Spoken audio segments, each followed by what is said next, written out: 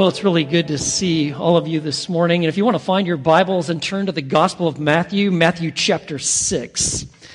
And have you noticed that if you love something, like you kind of get really caught up into it. In fact, the more you're into something, you're drawn to it. And we got a lot of examples of that. Like, for instance, if you're into running, like I'm into running, all of a sudden, you kind of find yourself like really into running shoes. And then, of course, there's running gear and like getting the right socks and shorts and shirts and stuff. And pretty soon, you find yourself kind of thinking about running a lot. Even when you're not running, you're wearing running clothes and running shoes. And you even develop a little bit of that running smell about you. It just kind of happens, right? And there's others that we could think of. Like if you get into old Western movies and all of a sudden, John Wayne becomes kind of like a role model for you, right? And you begin to like walk like him and talk like him. I mean, this has happened with some of my extended family. I've seen this play out there. You're just like into the Duke, right? And you kind of become the Duke. And then, of course, like if you like are into working on cars, like when an automotive ad like shop, comes up on the screen, like all of a sudden, like you're really into that. Like, what? There's a sale at O'Reilly's? Oh yeah, that's a big deal. You won't forget that. You'll forget a lot of other things, but you're locked on. Next thing you know, you are totally into NASCAR, and you can spot a classic about a mile away. It's just kind of in your blood. And then, of course, like think of your favorite sports team.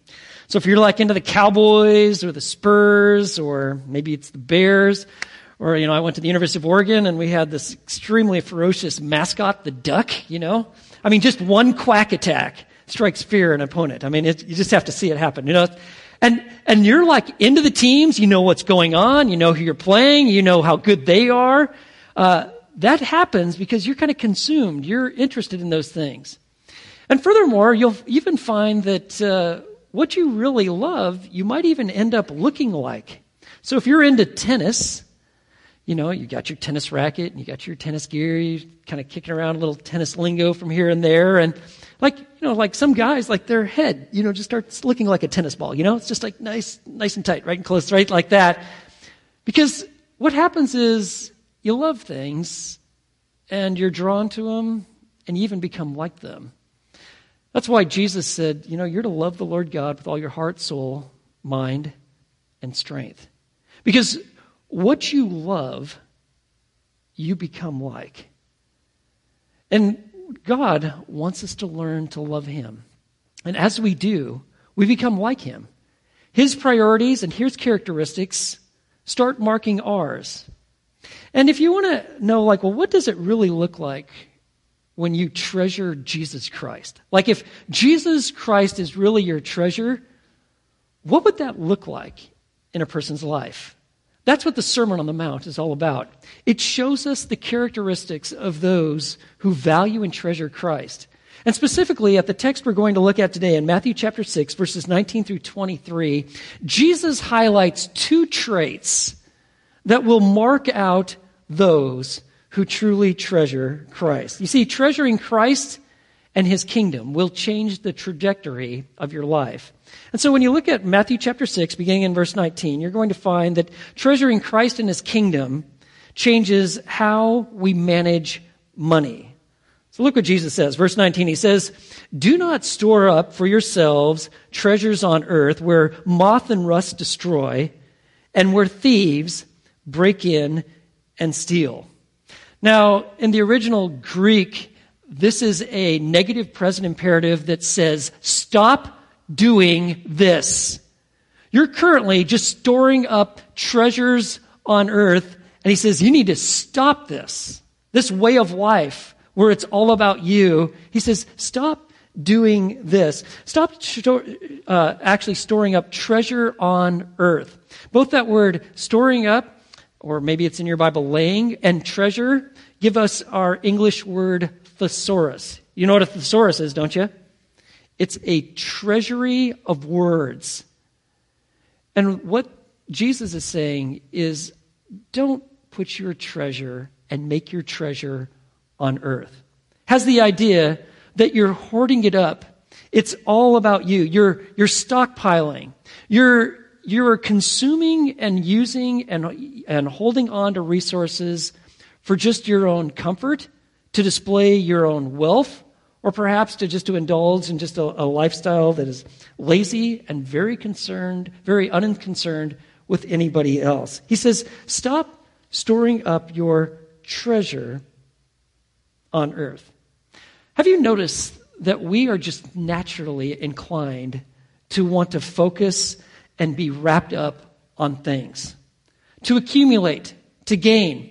In fact, especially in Western civilization, especially like the United States, we want stuff badly. And we have so much stuff, we have to buy storage units. That doesn't make sense to most of the people in the world. What would you need a storage unit for? Well, it's because we have so much stuff, and we'll put stuff in storage that we will never touch, never look at for years, maybe ever. But we're yearning and desire to accumulate. Now, nowhere you're going to find that Jesus ever said that, well, what you really need to do is focus on a lifestyle of poverty. He is never criticizing legitimate means of getting wealth. Both testaments actually value work. There's nothing wrong with making a living. You're going to find that there's like money and land and animals, wealth that you can gain through legitimate means. That there's nothing wrong with that. There's nothing wrong with providing for your families, having reasonable plans to invest, to prepare for the future, to have resources for able to do business. But the problem is this. Despite the fact that God has given us all things to enjoy, that which God provides is never to be our means of security and the means by which we find the significance of our life. It's not wrong to possess things. The problem is when things and money possess you. And Jesus is indicating that there is no security in material possessions. You see what he says in verse 19? He says, stop this. Do not store up for yourselves treasures on earth where moth and rust destroy. And that's what would happen. Moths would eat away at garments. Now, wealthy people actually had a problem of actually how to keep your wealth. One of the things that they did is that they would actually have like gold like embedded in their clothing. Now, most of the clothing was made of wool, and moths love wool. Even the very wealthy found it difficult to keep moths from eating their garments. But he says, don't store up your treasure on earth where moth and rust, that word is literally eating away. And it could be kind of like how like metal is like the pitting of metal coins, but it could also be just how vermin like rats and mice eat away grain. And, if you want a modern day example of this, just look at the news.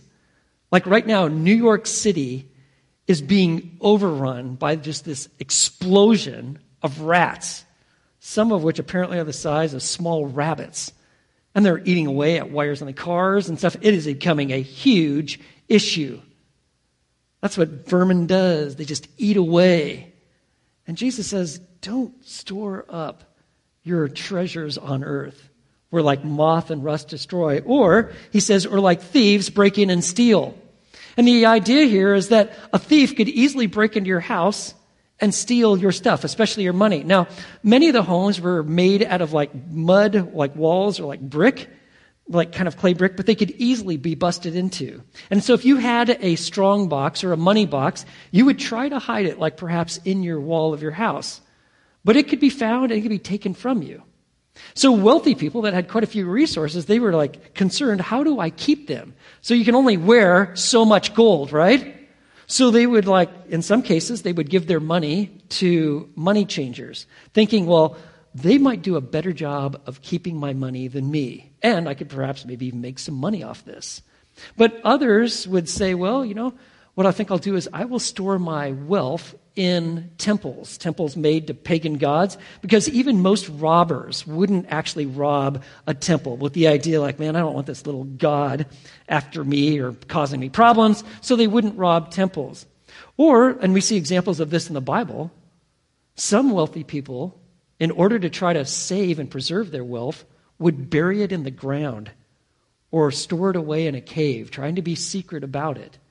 But even if you were able to keep all of your wealth and all of your stuff perfectly in this life, the moment you die, you are separated from it. And Jesus is saying, do not store up for yourselves treasures on earth where moth and rust destroy and where thieves break in and steal.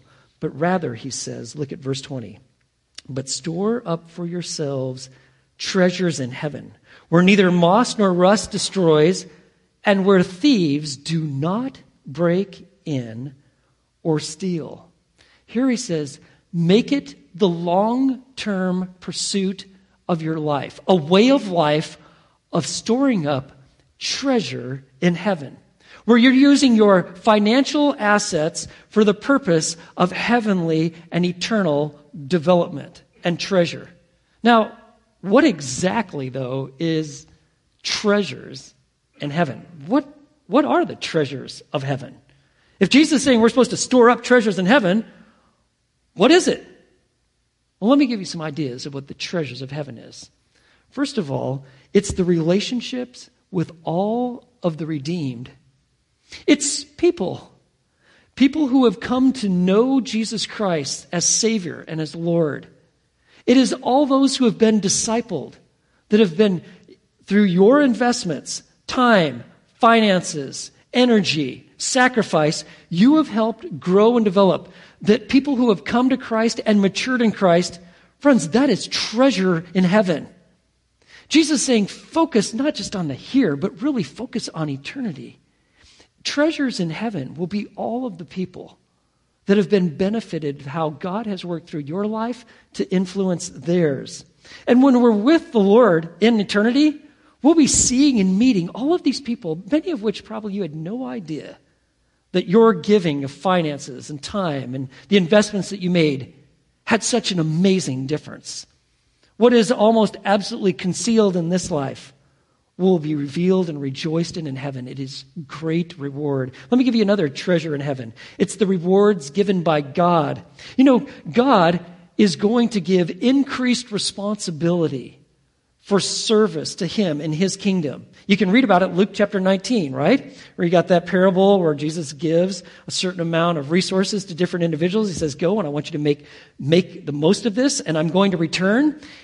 Those that were faithful with a little were given what? Much.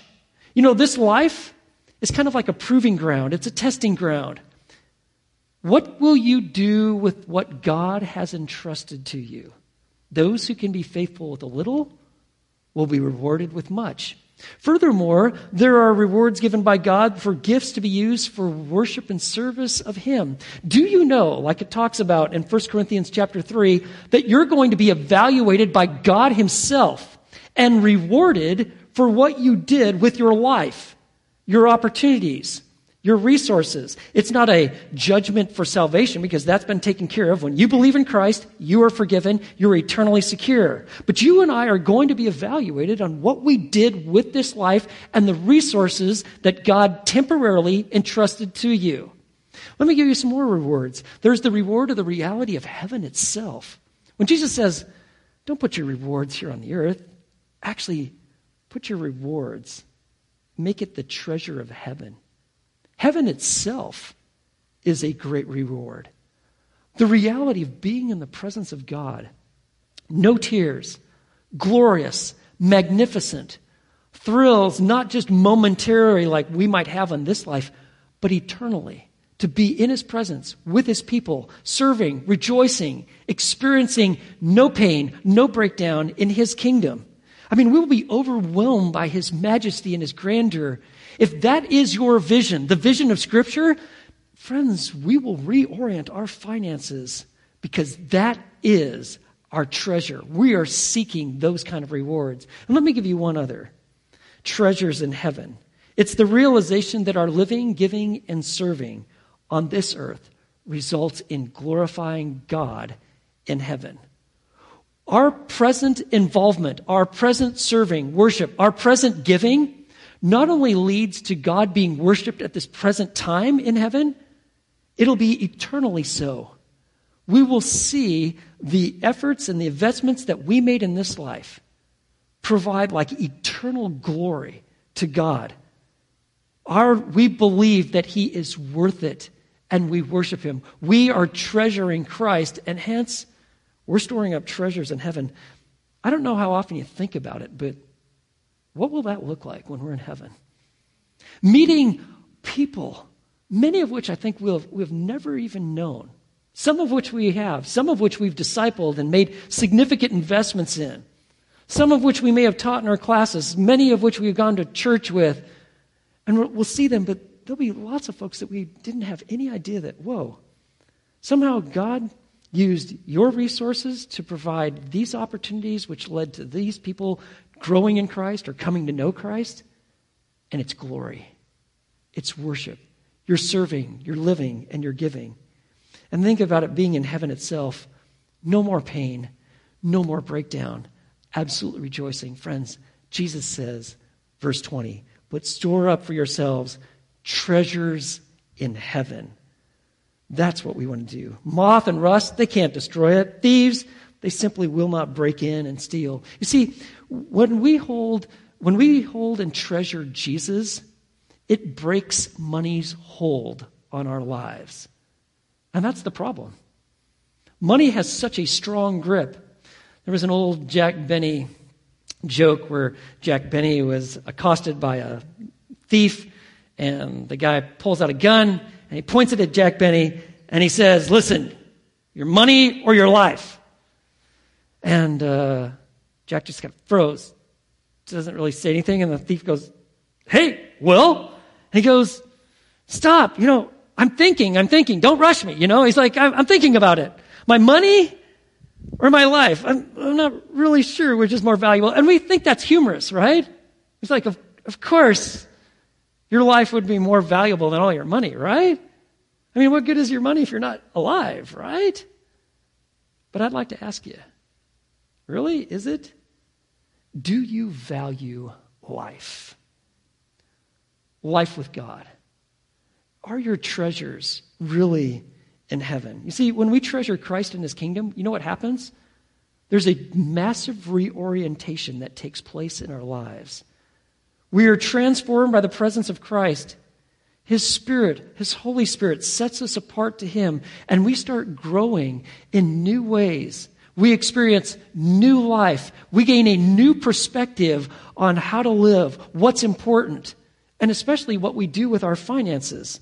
And in this reoriented life, we find our earthly treasures, they could deteriorate. Someone could steal them. If they're like in the stock market, who knows what's going to happen tomorrow? We just have no idea. But I want you to know that all of your investments made in his kingdom, they never go away. They never perish. No one can steal them. Now, please don't misunderstand me. Jesus is not saying here, do not store up treasure. I want to tell you, you need to be doing that aggressively, intentionally, intelligently, storing up treasure. But make sure you're storing it up in the right place. That's what Jesus is driving at. And here's something that he's going to drive home. Verse 21, and that is this. A person's most cherished possessions and his or her deepest motives and desires are inseparable. Look at verse 21. I put a mark by this because this is such an important verse. For where your treasure is, there your heart will be also. Where your treasure is, your heart. That was a word that was used figuratively that spoke of your emotion, your will, your ability to reason, your passions. Where your treasure is, that's where your heart will be also. You see, people's choices are determined by what they really value, what's really important to them. That's what you make time for. That's what you give your energy to. That's what you give your money to. Jesus said this, for where your treasure is, there your heart will be also. Your heart will determine your values. You remember Jim Elliot, that famous missionary, died as a martyr. He's actually killed by these native Indians. We have a quote from him. He gave us many, but perhaps one of his most famous quotes, and I'm sure you'll recall it, was this: "He is no fool who gives what he cannot keep to gain what he cannot lose." He is no fool who gives what he cannot keep to gain what he cannot lose. And we focus a lot on the first part of it, right? To give what you cannot keep. And we kind of get this like, yeah, when I die, I can't take this with me, so to give what I can't keep. But I want you to really focus on the second part, to gain what you cannot lose. I want you to know that Jim Elliot, he was into treasure. It was just not treasure that would be lost, but treasure that would last for eternity. He was driven by it. You see, that's why you will go and you will make investments. You will go to perhaps even the ends of the earth. It won't make sense to most people, even to most Christians. Like, what would you want? Why would you do that? Why would you make these kind of sacrifices? Why would you give yourself like this? Because you realize there's the opportunity of putting treasure in heaven. You value the things that God does, and that explains your behavior. And friends, when we begin to think like this, when we are treasuring Christ, it starts changing every aspect of your life. Being with other believers, seeing the gospel go forth, supporting missionaries, discipling individuals. These things become priorities in your life. Your giving becomes a priority because why? You cherish and treasure Christ, and hence you want to be treasuring and laying up treasures in heaven. Now, you see, if you can be faithful with a little, chances are you can be faithful with much. When you and I come to Christ, I want you to know that Jesus intends to radically transform all of our lives and every aspect of our lives. That includes even our finances.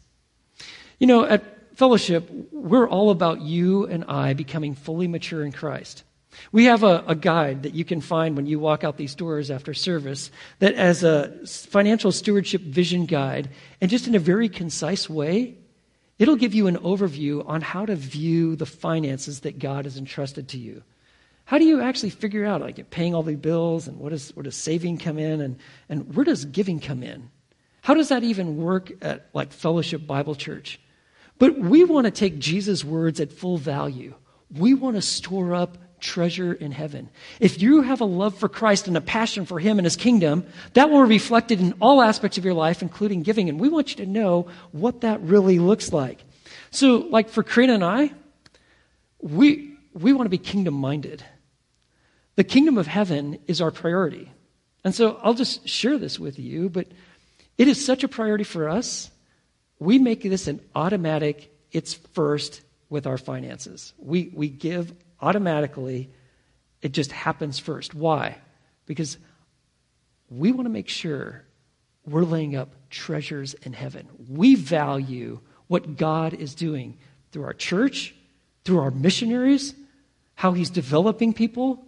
And if it's our priority, like if that's what's really important to us, we're going to make this what happens first. And it could be, you know, some people think, well, you have to have a set amount, and the number they throw out there is 10%.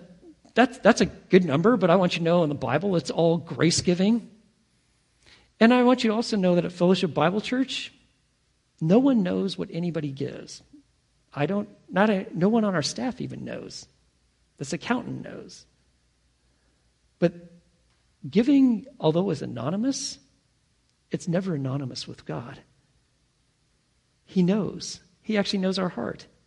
In fact, He knows all that are putting and laying up treasures in heaven. So friends, consider what you're going to do with the finances that God has given. But I want you to know that money is a very alluring idol. Some of you may be familiar with a woman by the name of Susie Orman. She's a financial advisor. She's an author. She's got a podcast. She's very well known.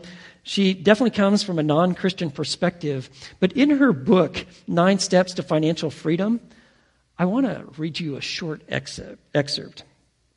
Listen to this perspective that was developed in her life at a very early age. She writes, "When I was 13, my dad owned his own business, a tiny shack where he sold chicken, ribs, hamburgers, hot dogs, and fries. One day, the oil that the chicken was fried in caught fire. In a few minutes, the whole place exploded in flames. My dad bolted from the store before the flames could engulf him. Then my mom and I arrived on the scene, and we all stood outside watching the fire burn away my dad's business. All of a sudden, my dad realized that he had left his money in the metal cash register inside the building, and I watched in disbelief as he ran back into the inferno before anyone could stop him. He tried to open the metal register, but the intense heat had already sealed the drawer shut.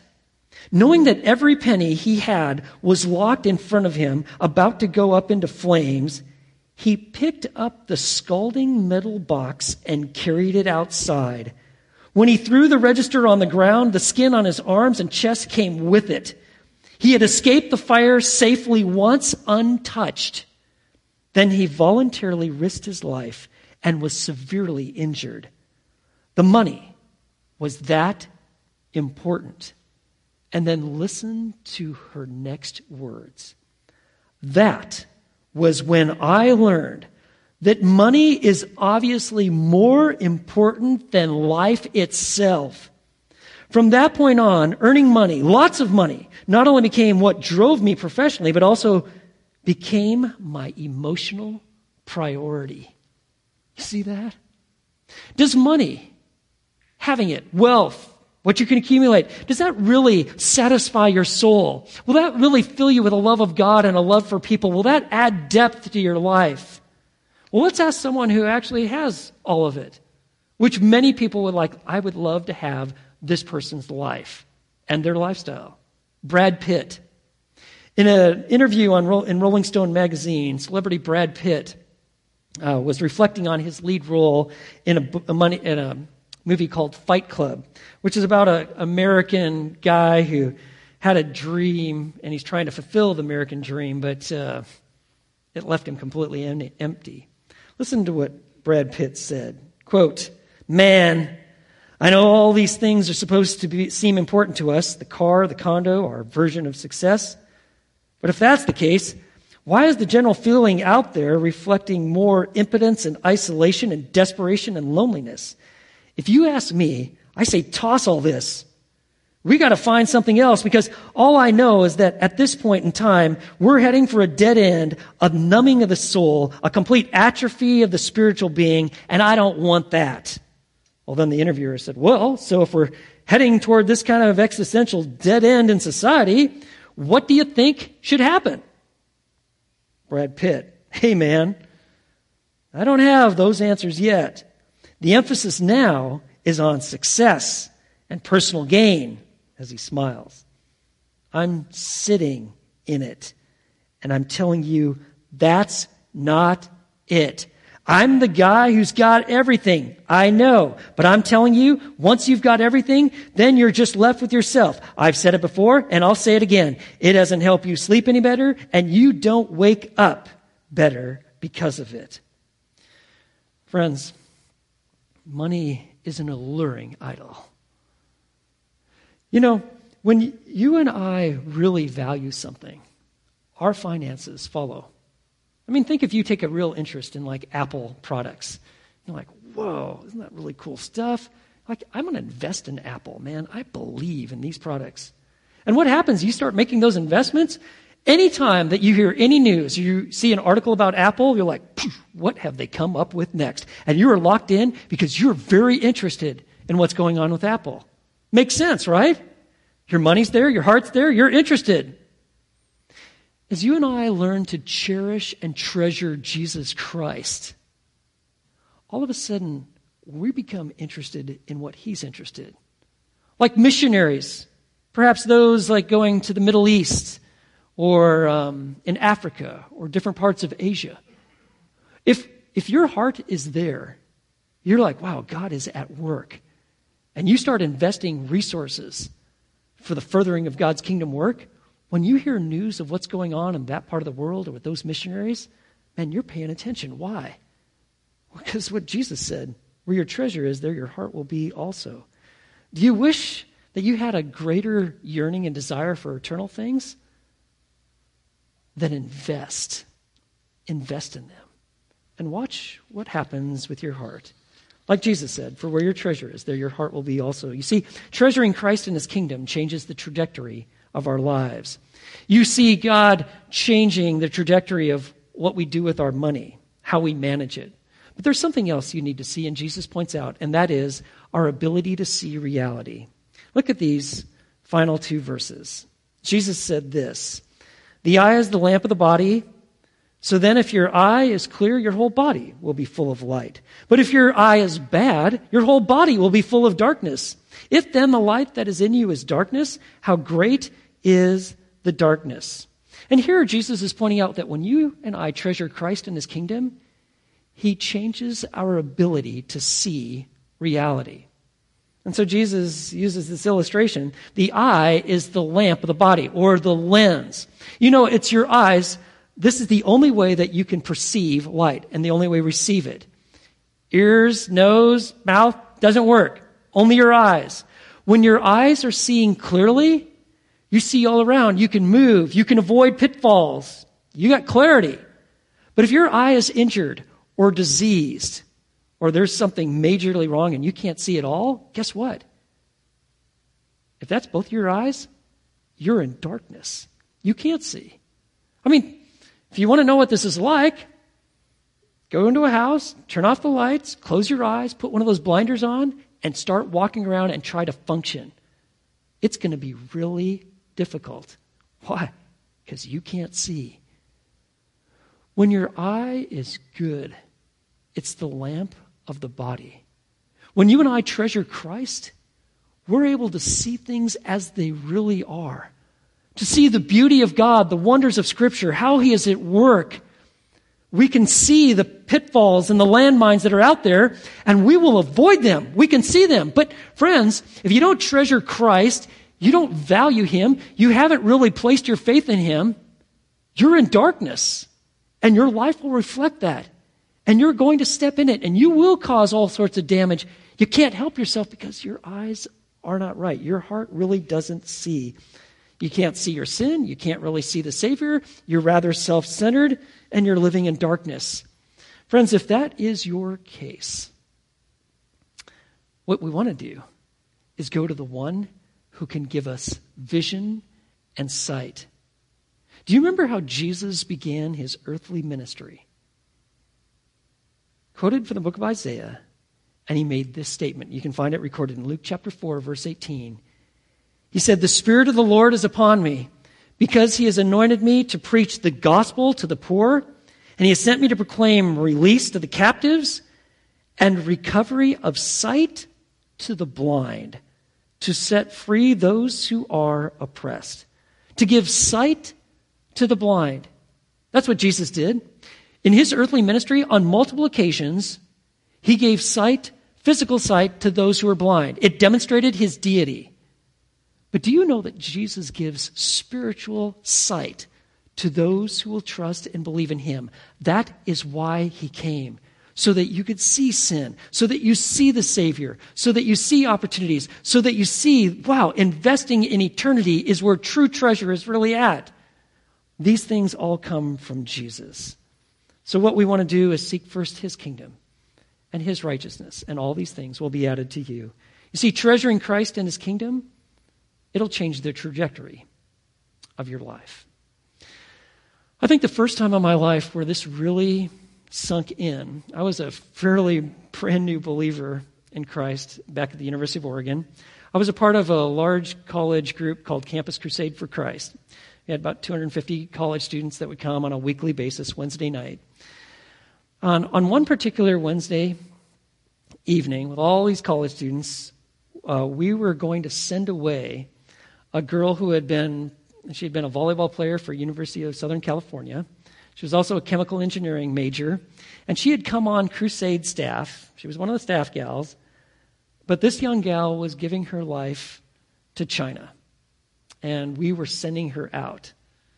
And so I was on the worship team, so when we finished, They were going to show a video that gave pictures of how she had been investing in all these different college students. And they played a song with that, a song called Thank You by Ray Boltz.